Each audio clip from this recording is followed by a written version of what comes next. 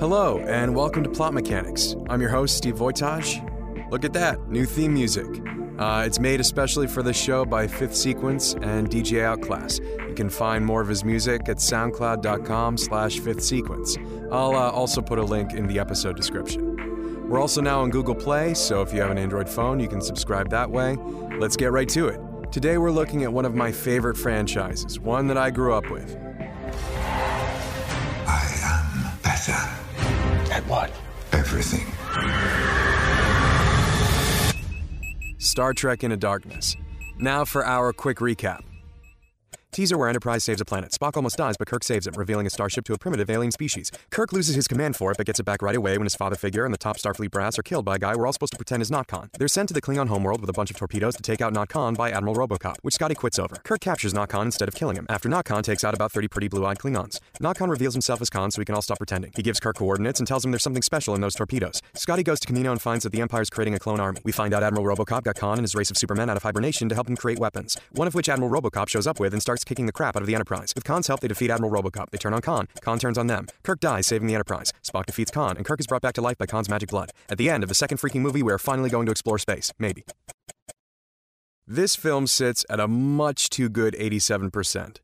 The critics' consensus says, visually spectacular and suitably action-packed, Star Trek Into Darkness is a rock-solid installment in the venerable sci-fi franchise, even if it's not as fresh as its predecessor. And I couldn't possibly disagree more. On the surface, it appears to me to be a film made by non-Star Trek fans, reviewed by non-Star Trek fans, that is loud and fast and pretty enough to distract them from all the problems. Now, I am a Star Trek fan, and that's certainly going to color my watching, but hopefully I'll back up my points enough that there will still be some middle ground between me and those people less enamored with the universe. Buckle up. Problem number 1. Exploration and discovery. Star Trek and Star Wars, in my mind, and I think to a lot of people's minds, will always be linked. They both have star in the title. One dominates the small screen, the other big one, though lately they've moved back and forth. I think people generally gravitate towards one or the other, including the makers of this film. They're Star Wars people, who by all accounts made a really good new Star Wars film. I say by all accounts because I haven't seen it yet. I don't really care all that much about Star Wars. I'm a Star Trek guy. And I think the main reason that is because I have a particular love of discovery in stories. And that's where Star Wars and Star Trek really diverge. Star Wars is a myth. It's fantasy. Yes, it takes place in space with spaceships and lasers, but they're old ships and lasers. They break down a lot. They're pieces of junk. They're as boring as microwave ovens are to us. The universe has been explored. Nothing's new. It's so not new, there are rules for the strangest possible creatures in backwater bars. Not only are we not surprised by your kind, we also don't serve your kind here. And that works really great for Star Wars. You get to jump into a galaxy far, far away from your life. But Star Trek, at least the ethos of its origins, is about us, about our world, about our humanity and what we hope to become as time marches on. And as we chart brand new worlds, seek out new civilizations, the characters also explore what it means to be human. There's always been an almost human character that wants to be more human. Spock in the original, Data in the Next Generation, Odo in DS9, 7 of 9 in Voyager, and each race is a distillation of one of our qualities or emotions. Beta-Zeds are empathy, Klingons are rage and aggression, Romulans are underhandedness, Ferengi are greed, and so on. And it's the discovery in a new, unexplored universe that shows pieces of ourselves in sharper relief. Now, I understand that this property, a franchise that's now existed for 50 years now, in a lot of aspects the universe has become solidified. But this movie series, quite literally, blows up the past. I thought the whole point with the last movie was to start the series fresh. That first movie spent a lot of time getting Kirk into the captain's chair. Not getting very far. I get it, it's not my particular cup of tea, but that's fine for a setup for a first film. I assumed by the second film we'd be off exploring space. Find your mission, Spock! That's deep space. That's uncharted territory. Think how incredible that's going to be. So why aren't we there already? Do you know when we actually do start exploring deep space? This is at the end of the movie, 2 hours and 2 minutes in. Mr. Sulu, take us out. Hi, Captain. We're 2 movies in, almost 5 hours of story, and Star Trek, a series based on space exploration, hasn't done any exploring. We start the film by taking 2 steps back because of what Kirk did on the planet by saving Spock and having the primitive race see him. They've taken the Enterprise away from you. They're sending you back to the Academy. We go back to Kirk drinking in the bar. How did you find me? I know you better than you think I do. I mean, the first time I found it was in a dive like this. So who watches Star Trek and goes, I wish they'd go on fewer adventures and just, be fired so I can watch them wallow? Absolutely nothing comes of this plot point, by the way. Pike, that guy you heard talking, is killed pretty soon after Kirk gets his command back. We start the film off with a really exciting set piece on an unknown planet trying to save a new race. That should be the heart of a space exploration adventure, not just the teaser. Is that what we are now? Because I thought we were explorers. So did I. Problem number 2. You're in the military. Act like it. Emotion is a tricky thing. When I talk to people about acting who don't act, emotion is one of the first things they focus on. What's acting about to them? How well you portray emotion. And it's not that there isn't some truth in that, but it's missing a huge piece. Traditional acting training focuses on objectives, on having the character want something, and then the lines they speak or the actions they take move them towards achieving that goal.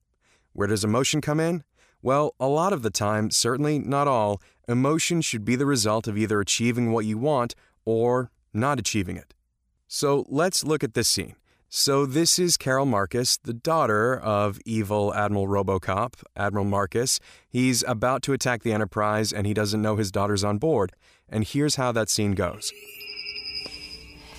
What are you doing on that ship? I heard what you said. That you made a mistake and now you're doing everything you can to fix it. But Dad, I don't believe that the man who raised me is capable of destroying a ship full of innocent people. And if I'm wrong about that, then you're going to have to do it with me on board. Do you know what the most important emotion in a movie is? Yours, the audience's. It was one of my favorite things my voice teacher in grad school ever said to me. To a group of emotional, sensitive actors, she said, I don't care how you feel. Of course, that's a hard thing for an actor to hear, but it's true. She meant that it's your job as an actor to produce an emotion in the audience. Your emotion only matters as an actor if it leads to the audience feeling something. And that's true of directors and writers and everyone involved in making stories. The reason this scene falls flat is because she's already given up. If she really believes that her father wouldn't do it, wouldn't kill her, then why is she crying? She would yell at her father, this is not who you are, this is not what you stand for. But here, she's weepy, and in that emotion, she loses her objective, which is to stop her father from destroying Kirk's ship. This movie goes to this well repeatedly. The number of times CG moisture falls out of somebody's face comes in at no less than 6 times. But it's soulless, because these things didn't affect me as much as they did the characters, because they weren't born out of the characters trying to accomplish something. And it weakens them. This is a military operation. There are plenty of great stories that rely on main characters questioning themselves. Are they up to the task? Can we do this? Star Trek is not one of those stories. We want capable people, fighting against the odds, questioning the right way to solve a problem, not questioning whether they're up to the task. When Kirk has to leave the captain's chair, which, by the way, he just got back like 10 minutes before, he puts Sulu in charge. We get this little exchange. Is that a problem? No, sir. I've just never sat in the chair before. You're gonna do great. Do your job, son. All that emotion isn't earned, and it doesn't lead anywhere. Could you imagine having that moment with a boss that just gave you an important assignment? Your job would involve making that person in charge feel good about putting you in charge, not that you can't handle the moment, that it's too much for you to take. So right after that, we have a scene where an away team of Kirk, Spock, and Uhura are in a shuttle together, and they have some time to hash things out. And Uhura, who is dating Spock, they're having a fight. Wait, are you guys fighting? I'd rather not talk about Oh it, my sir. God, what is that even like? And Uhura now talks about the reason on this trip. While on the planet in the opening, Spock was willing to sacrifice himself to save a dying planet. He was saved when Kirk broke the rules and revealed himself to this primitive species so that he could beam Spock aboard. We'll get to that conflict later. I'm sorry, Captain. Just 2 seconds. Okay. Is us. At that volcano, you didn't give a thought to us. What it would do to me if you died, Spock. You didn't feel anything. You didn't care. That's a really strange argument in this film. This honestly feels like a writer, someone who doesn't know or care about Star Trek, working through the character. Wait, does Spock not feel anything? Uhura would of course know the answer to this. She's in a relationship with him. Vulcans feel very deeply and strongly. Logic and a lack of emotion is a choice. It's also a very strange thing to say to a fellow military officer. I can't imagine a soldier questioning the possible sacrificing of his life for the good of the mission to save an entire planet and suspect that was done out of indifference. The whole point of service is putting a greater goal ahead of your own personal desires or safety. Another moment when Kirk and Scotty are fighting about whether they're going to bring the top secret torpedoes on board the Enterprise. Scotty: Right, well, you leave me no choice but to resign my duties. Oh, come on, Scotty. You're giving me no choice, sir. You're not giving me I much will of not a choice. stand by You and just make an do you acceptance sign. accept my resignation or not? I do! And it feels weird, and the only reason it happens is so that Scotty can go find the secret shipbuilding facility and board the illegal Federation warship and become kind of a deus ex machina. The emotion in this scene is ramped up so high, and the discipline of the characters is removed to serve a plot point that's an hour away. It feels mechanic-y in the worst way. Part of the joy of Star Trek is watching highly capable people handle dramatic situations. All this emotion undercuts that competence. You would think that it would add to it, but it actually robs me of my ability to feel for these characters. Conflicts, devoid of logic, don't earn that emotion. Problem number 3. The science part of the fiction. So again, in Star Wars, the technology doesn't matter.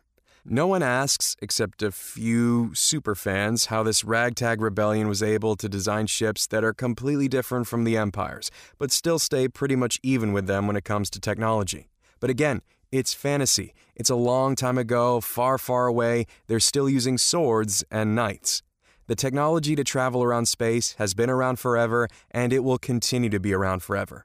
In fact, when you add in technological details, midichlorians, finding out why the Force works in a fantasy story like Star Wars robs you of the magic that makes that world so wonderful to visit.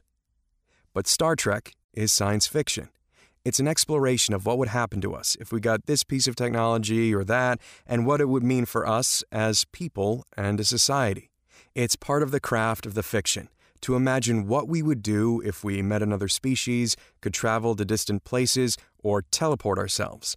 As a storyteller, you have to imagine and construct a true-seeming human response to technological changes. Now, you can be totally wrong. I still don't have my flying car, and hoverboards are death traps that explode, and that will in no way help you escape from a bully. Here's an example from Star Trek Into Darkness. The first part of the scene is an example of good science fiction-y technobabble. When Kirk is ordered to take on board special torpedoes that are going to be used to take out Not Khan, Scotty has a problem with it. I need you to approve those weapons. Do you know what this is, Captain? I don't have time for a lecture, Scotty. Do you know what this is? It's a warp core. It's a radioactive catastrophe waiting to happen. A subtle shift in magnetic output from, say, firing one or more of 6 dozen torpedoes with an unknown payload could set off a chain reaction which would kill every living thing on this ship. That's great. It's based on his character, his expertise, stuff that sounds right to me, even though I have no knowledge if any of that has any reason to be true, but it's all there. Now here's the second part of that conversation. Letting those torpedoes on board the Enterprise is the last straw. What was the first straw? There are plenty of straws. How about Starfleet confiscating my transwarp equation, and now some madman's using it to hop across the galaxy? Where'd you think he got it from? Orders, Scotty. That's what First of all, how do you confiscate an equation? That makes no sense. Second of all, it works. Not Khan is traveling around the galaxy without a ship. That's amazing. That changes the rules of the universe. Starships are immediately obsolete. It doesn't get to be a throwaway line that's not honoring the science that should be in your fiction, or the imagination that is owed to the creation of the world we're exploring. This problem extends to the extremely awkward plot twisting that needs to happen to kill Kirk and then immediately bring him back to life. Bones, what are you doing with that triple? The triple's dead. I'm injecting Khan's platelets into the deceased tissue of a necrotic host. Khan's cells regenerate like nothing I've ever seen, and I want to know why. I mean, they're in the middle of this crisis. They're being attacked. That seems like a really odd time to be working on it, but... Oh, don't be so melodramatic. You were barely dead. It was the transfusion that really took its toll. You were out cold for 2 weeks. Transfusion? Your cells were heavily irradiated. We had no choice. Khan. Once we caught him, I synthesized the serum from his super blood. Tell me, are you feeling homicidal, power mad, despotic? No more than usual. Yeah. Now you've just invented immortality. That's not okay. In good science fiction, if you introduce something, you have to honor what effect that would have in your world that you created. Problem number 4. Borrowing from history. This film is obviously a remake of Star Trek II: The Wrath of Khan. I know they tried to hide the identity of Benedict Cumberbatch's character, but everyone knew that not Khan was Khan. Everyone. After leaving the theater disappointed by this film, I brought my girlfriend home, an avowed non-nerd and complete non-Star Trek fan, going so far as to be the girlfriend cliche where she confuses Star Wars and Star Trek all the time, and she really enjoyed Star Trek II. She was like, oh yeah, that is a much better movie. Now, there's lots of reasons why that is, but the one reason I want to talk about is when you invest time into something, a character or a world, you get to borrow against it, almost like you're borrowing against your house when you've built up enough equity. What am I talking about? Well, when Spock dies in Star Trek II, that is a moment. The first episode aired in 1966, and he dies in 1982. 16 years of real-world time, 3 years of TV episodes, and 2 feature films worth of history. They killed a beloved main character, and they left the movie with him being dead. That's amazing. This movie truncates it all, mixing in details in a way that's meant to be an homage, but ends up being much closer to a parody. When Kirk loses his command in the beginning of this film, it doesn't mean anything. It's not like our old Kirk in the 1980s, who had all this history behind him. This Kirk just got his ship. It's not dramatic, it's laughable. Sulu with the captain's chair. Who are you again? Kirk dies and Spock yells,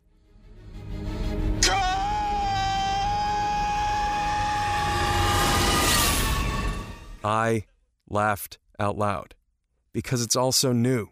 Just like with the emotion, you have to earn it. And to earn it, you have to give us time with the characters. Let us watch them solve problems before we deconstruct them.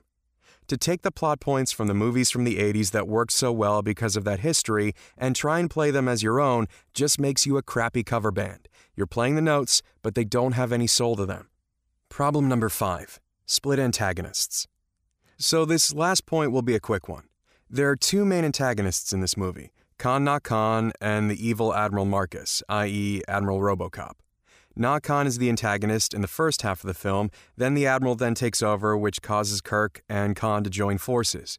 They then defeat the Admiral, and Khan takes over as the antagonist again. Now, the way I just described it on paper, it sounds like that could kind of work. Oh, these 2 people that were fighting now have to join forces. But the way it's handled in this movie, the antagonists don't dovetail. They actually just switch places, and Khan gets added to Kirk. So instead of the Admiral being this overwhelming force that the Enterprise has to overcome, they have Khan's help. So it lessens the stakes. Unlike in Star Trek II, where Khan as Captain Ahab and the Enterprise as the Whale works wonders. It's just one antagonist, one protagonist. One quick example, when Spock yells,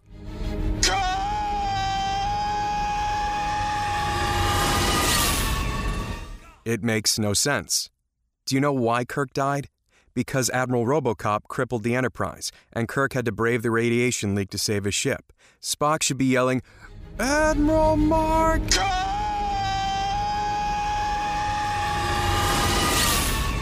But that's obviously not as effective or an homage to the original movie. The Center. This is a Star Trek movie. It's about a group of diverse, well-meaning, overall good military officers tackling problems that crop up in their explorations of space. So what are we keeping? Well, all the characters will be pretty much the same, except we're losing Carol Marcus and replacing her with someone else. Let's keep Khan as the bad guy, and we'll add into that we have to get back to Earth to topple buildings. It feels like there was a directive by the studio, afraid that if it all took place in deep space, the average moviegoer wouldn't care, that it has to be centered around Earth, and you have to destroy buildings. We'll keep that as a challenge in our fix. Also, that great action scene where Kirk and Khan have to launch themselves as human torpedoes to get to the ship is going to stay, just tweaked a little bit. Act 1. So as I mentioned in Problem 4, this is a remake of Wrath of Khan, and a far inferior one for all the reasons I outlined. And that's the dangerous part with remakes. You run the risk of making something far worse than the great original. But do you know what could use a remake? The original TV episode where they first encounter Khan, the 1967 episode Space Seed. I watched that episode in preparation for this podcast, and let me tell you, it has not aged well. Not only the effects, but the pacing. Ricardo Montalban is awesome, but HD is not kind to the way they filmed Shatner and Montalban's stunt doubles. It's clearly not them, and the punches do not land. Now that is something modern films do much better. So let's put a modern spin on that story, where they first meet Khan, learn about who he is, and try and prevent him from taking over the Enterprise. So we start our film the same way that it was in Star Trek Into Darkness, with Spock trying to deliver a bomb into a volcano that will save the planet and a primitive species from extinction. Also with Kirk swooping in and saving him. But this time we're not going to have any hand-wringing over whether a trained military officer would sacrifice himself for a mission. Of course he would. Instead, we're going to focus on this conflict. Spock, nobody knows the rules better than you, but there has got to be an exception. None. Such action violates the Prime Directive. They're in deep space, encountering things that have never been seen before. Following the rules is important, but it's their job to make the rules for others to follow. They're the first ones to see things like this. All these new situations are going to need both logic and improv. Spock and Kirk. So that mission happens. They escape the planet with the primitive species seeing them. They file their report. There might be an inquiry, but they're going to have to wait until their next dock, since they're far out in unknown space, which, by the way, heightens the stakes. There's no one out there to help them. No one in space can hear you scream. They receive their next mission. There's a strange distress call coming from a nebula. The sequence where they enter the nebula will have this feeling. 23174611. Coordinates not far from Earth. If you want to know why I did what I did, go and take a look. Give me one reason why I should listen to you. I can give you 72. And they're on board your ship, Captain. They have been all along. I really enjoyed that moment in Star Trek Into Darkness. Not too much emotion, not too much talking, just a sense of mystery. What is this all about? Which should happen when you're exploring.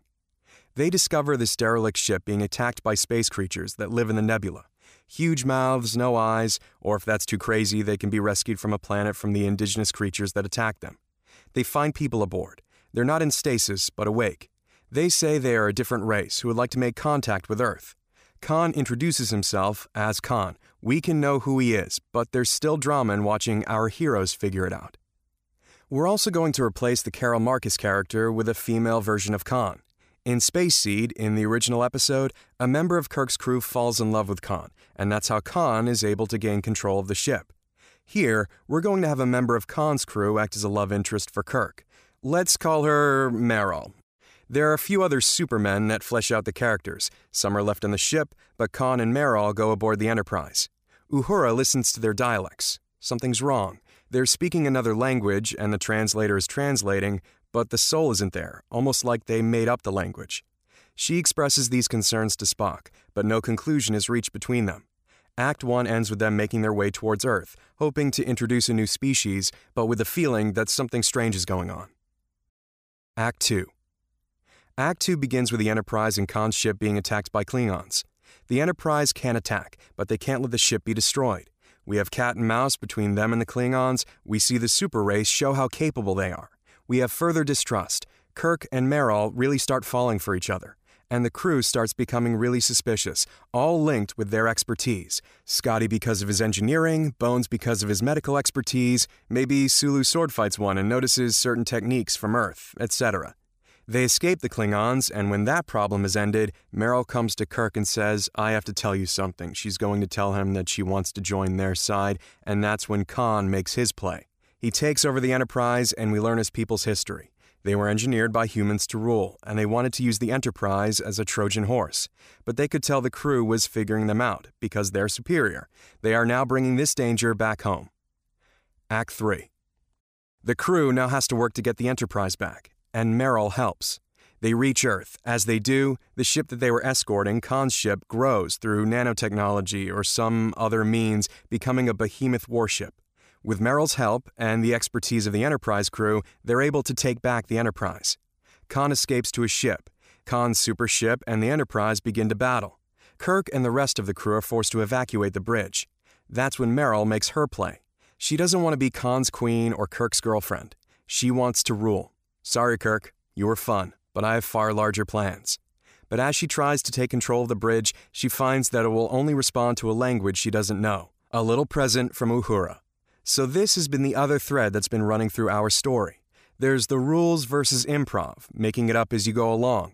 Then there's also the powerful but arrogant individualistic strength that the super people have versus the greater than the sum of their parts expertise of the crew, Uhura's language skills. You brought me here because I speak Klingon. Then let me speak Klingon. Scotty's engineering, Spock's science, Kirk's leadership, Sulu's piloting, etc.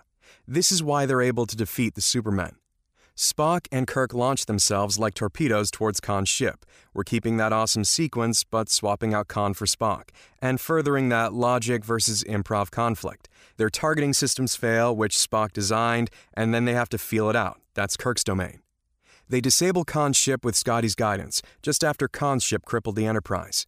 Both ships hurtle towards Earth. Buildings are destroyed, fists are thrown, and the Supermen are defeated with the competence and expertise from the Enterprise crew. They followed the rules when they helped, and they made them up as they went along when they didn't.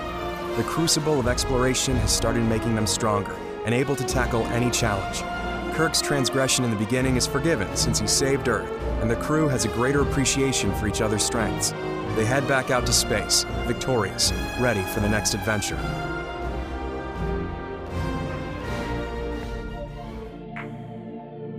So in all honesty, I would prefer to make tweaks to existing movies. But as I watched and rewatched this film as I was preparing for this podcast, there was just too much that bugged me. So this is kind of a completely different film. But hopefully I kept the spirit of both what the series should be and what Star Trek Into Darkness was trying to accomplish. Except for one thing, what I think the name was about. Starfleet becoming as problematic as our current government institutions was something that was earned over the course of 30 years. Star Trek should be hopeful, so you don't get to start with that. Anyway, thanks for listening. Sharing and reviewing is always much appreciated. The music, again, is by Fifth Sequence and DJ Outclass. More great tracks by Fifth Sequence at soundcloud.com/fifthsequence. Till next time.